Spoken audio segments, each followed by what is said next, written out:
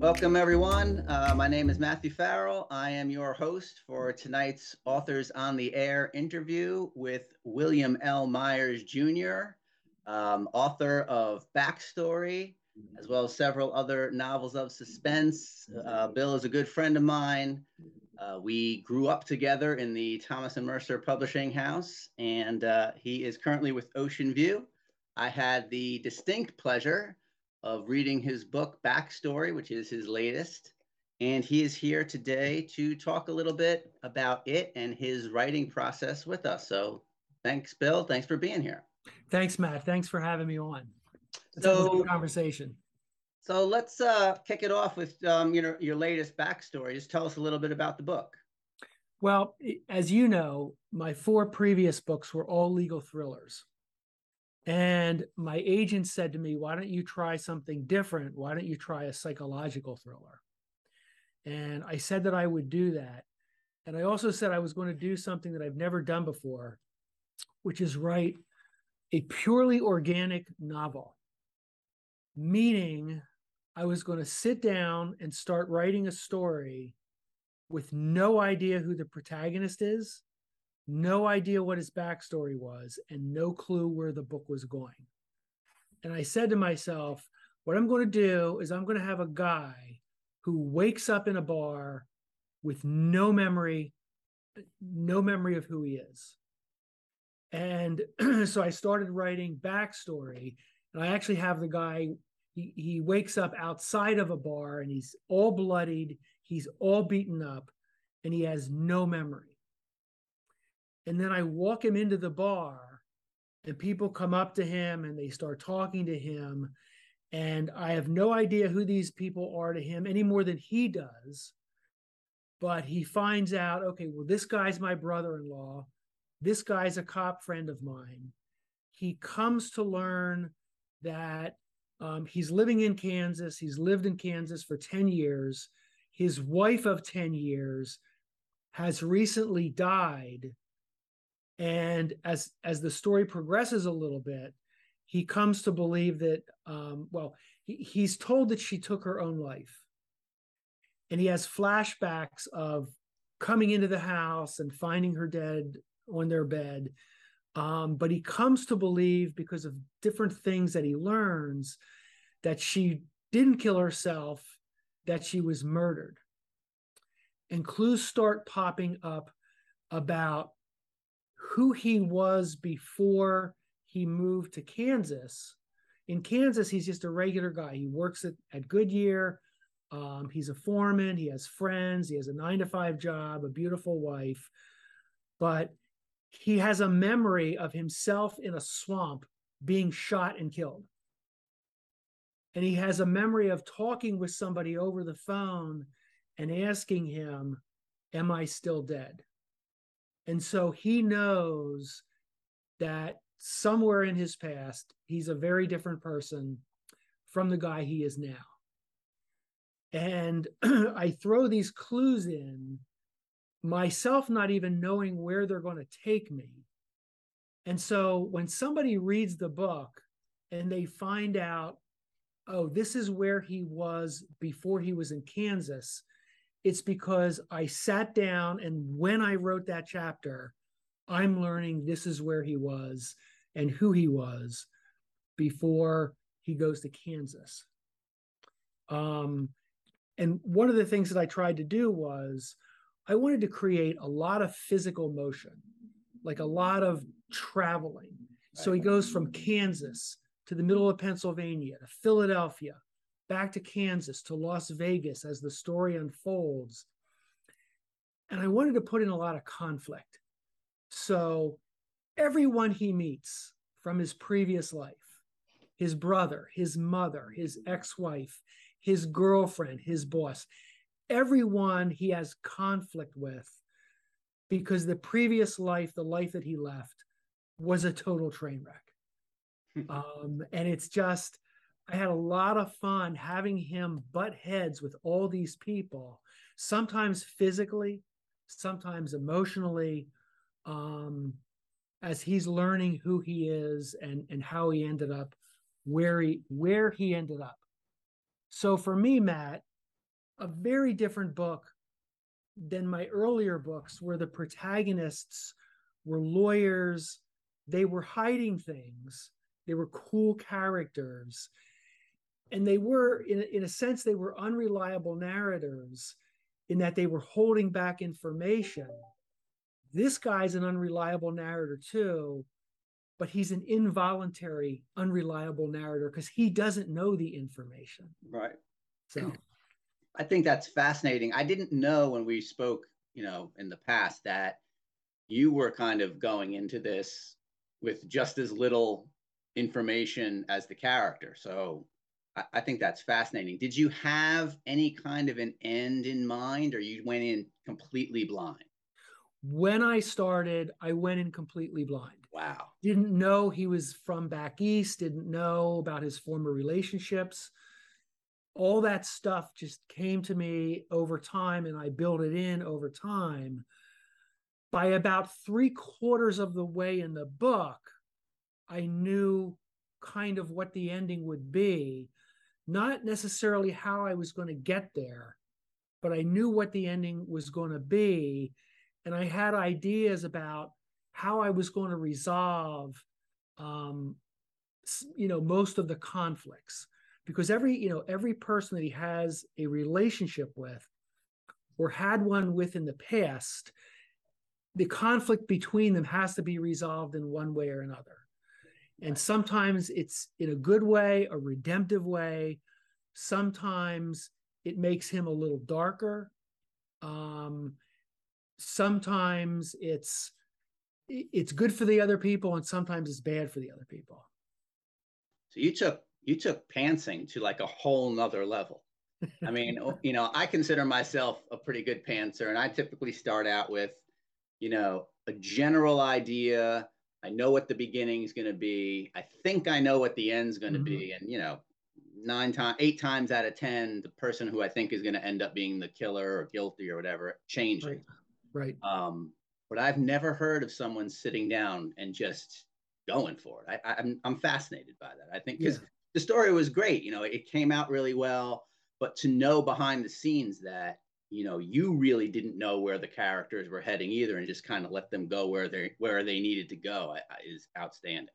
Yeah, it was. I mean, it was a lot of fun because I'm normally when I write, I do. I know the protagonist. I know how the story is going to end. I have like 3 or 4 major plot points, and then and I write down like with the chapters. When I'm done with the chapter, I do a synopsis of the chapter, so I can always go back and remember exactly what the chapter is. So it's more of a painstaking kind of disciplined approach. This was just, I mean, it was freewheeling, but of course, as I'm going along, everything has to make sense at the end. So I've got to go back and change some things and massage some things. But I think it ended up as it's a very raw story. It's more like real life where you have interactions and they're not perfect. The dialogue isn't perfect. The resolutions aren't perfect. It's just kind of this messy, gritty fight with this character, make up with this character, fight with this character, type of series of interactions. And I think it's more true to real life. Yeah. I got a sense of that, reading it. It felt like you were, in a authentic situation. So kudos to you for pulling that off as well. Yeah. You've built yourself a pretty nice fan base with the legal thrillers. So I assume most of them, all of them came over to check this one out. Have there been, have you heard anything from the fans, who are used to reading you as a legal thriller author, with this new story? Are they, is it a happy change? Did they want to see more legal? What kind of feedback were you getting? I got people who said, it's different, but I love it. I love the way he writes. I have people who said, what is this? It's not what I was expecting. Some of them are not what I was expecting, and great, not what I was expecting, and I didn't like it. So, it's not a book that everyone will love. Some people will love it, some people will hate it, some people will love the character, some people will hate it. Yeah, yeah. Do you see yourself playing in this genre a little bit more as time goes on, or kind of toggling back and forth between legal and general, or where do you see yourself down the road? I think I already know what I'm going to do, because I've written 2 or 3 books since then. One of them is going to come out next year, also by Ocean View. Another one we're shopping now. The next one that comes out is like an Elmore Leonard book, low-end scumball crime figures in a messy situation. Because I love Elmore Leonard. I love the sparse way that he writes. But the other one that we're working on now is, it's a big story. It involves a lawyer. It involves the opioid crisis. And it's in the legal context, in the sense that he's a practicing lawyer, he's trying cases, and he's trying to redeem himself as a lawyer, because he fell to the opioid, he became an addict, lost literally everything. That one's more along the lines, though, of the earlier books, in that I went at that with a great deal of discipline. It's a longer book. Everything is, hopefully perfectly fits together. And in the end, it's a redemption tale, but you don't really know until the end. Is he going to redeem himself, or isn't he? Because he's got to make a lot of morally ambiguous choices. All right. So, can't wait to read it. Good luck with the shopping. Thank you. And you have a book coming out too, October 5th. Yeah. Tell us the name of your book. So my book is called We Have Your Daughter. It's coming out October 5th from Bookouture. Actually, earlier this week, I think Monday was pre-sales went on sale for the ebook. Okay. And print and audio pre-sales will come at a later date. But this is a standalone. So the first 4 books that I wrote, I call it a series. The first 2 were kind of loosely tied together. The third and the fourth were definitely part of a series. And this is just something that I wanted to try, standalone, new characters, new area, new surroundings. Just as a writer, you need a breath of fresh air every once in a while. Absolutely. So, like you with Backstory, I had a lot of fun writing this one. It was nice to dive into some new characters after a while. Yeah. The juices flowing again. I know. I look forward to reading that, and I'll do a pre-order off. Awesome. So not just with Backstory, but in general, when you're writing, what do you hope that the readers get out of your books? Just, is it pure entertainment? Is there a tale there? Is there, something else that, you're hoping that they get when they pick up a William L. Myers Jr. book? It depends on the books. The legal thrillers were mostly entertainment, but I wanted them to get out of it that in the legal world, which is where the first 4 books are, there is a lot of moral and ethical ambiguity. And often a lawyer comes to a point in a case where he has to make a decision, not necessarily to do something that's unethical or illegal, but something that approaches the line, something he doesn't feel comfortable with, because he has to put the client above himself. So as a lawyer, you may say, man, I don't want to do this, but this is what's in the best interest of my client, so I have to do this. Right. And as a lawyer in real life, you'll do it. At least the good ones will do it. The bad ones will take the easy way out. The good ones will do the hard thing sometimes. And I wanted people who read the first 4 books to get that sense that it can be an emotionally and psychologically challenging thing to represent someone. In backstory, I wanted people to just kind of feel what it would feel like to all of a sudden not know who you are. You know, because we go through our lives and we have all of our memories and we're pretty sure we know who we are. But I think you really don't know who you are, like on a deep character level, until you're put under a tremendous amount of stress. Right. Because that's when, you know, when the chips are really down, that's when you really see who you are. This guy, I put him under tremendous pressure. I made him a blank slate to himself, and he has to see who he was and then kind of decide, well, okay, that's who I was. Who am I going to be now? How am I going to deal with these tough situations now? And I wanted readers to be in that situation, you know, a high pressure situation, facing things you've never faced, where you can't say to yourself, well, I already know who I am. I've done this before. You know, I know how it'll turn out. I know how I'll behave. But to be in a situation, and for him, for Jackson, a whole bunch of situations where he has no idea how he's going to behave because he can't remember how he behaved in those same situations in the past.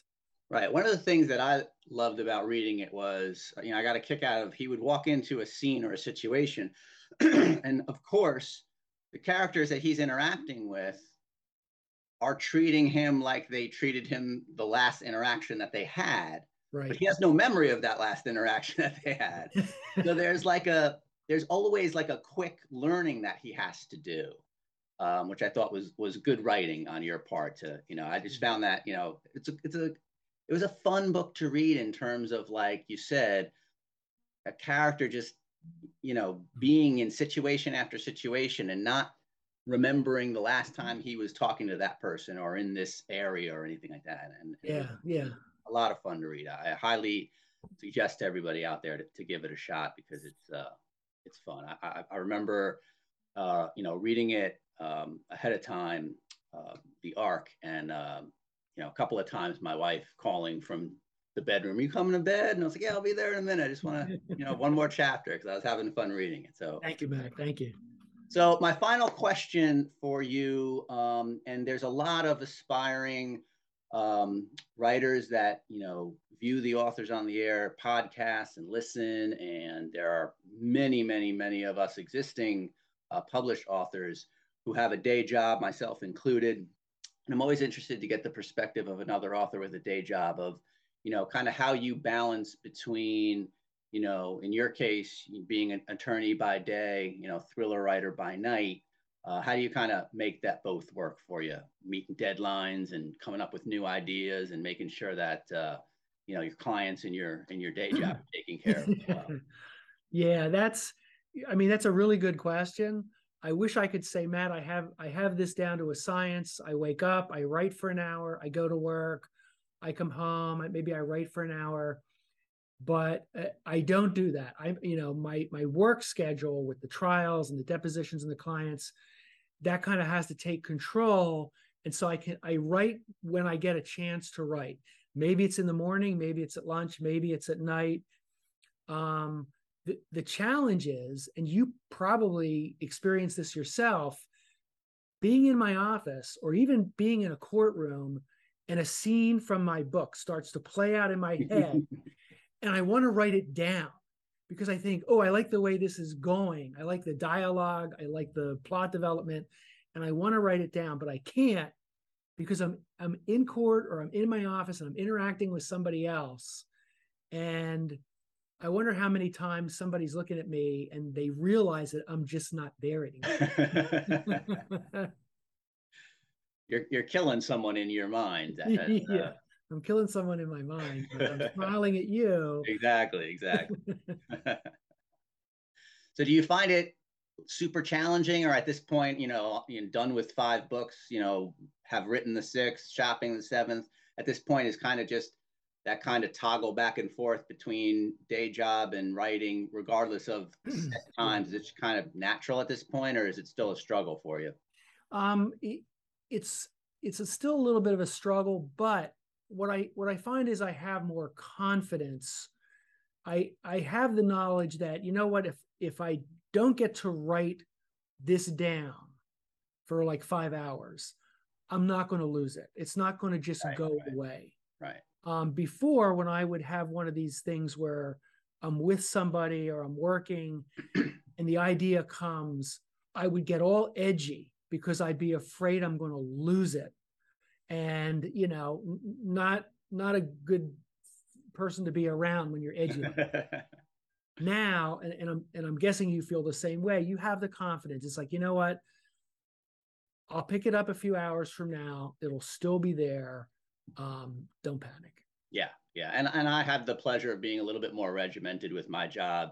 My job typically, you know, when I leave the office, you know, barring a couple of emails I can answer on the phone at night, there are set times at night that I, you know, dedicate to writing. So I'm lucky in that aspect. Well, that's great. But yeah, and during the day, if I'm, you know, if I'm in trend, I have a hard time turning off and on my writer and day job brain during the day. So I tend to just stick with the day job during the day and, you know, not think too much about it. But there are definitely, to your point, times when an idea or a scene or something's popped into my head. And if, you know, if I can, I'll jot it quickly on a Post-it note. But if I can't, you know, you kind of put it in your back pocket and hope it's there when you get home that night. Right.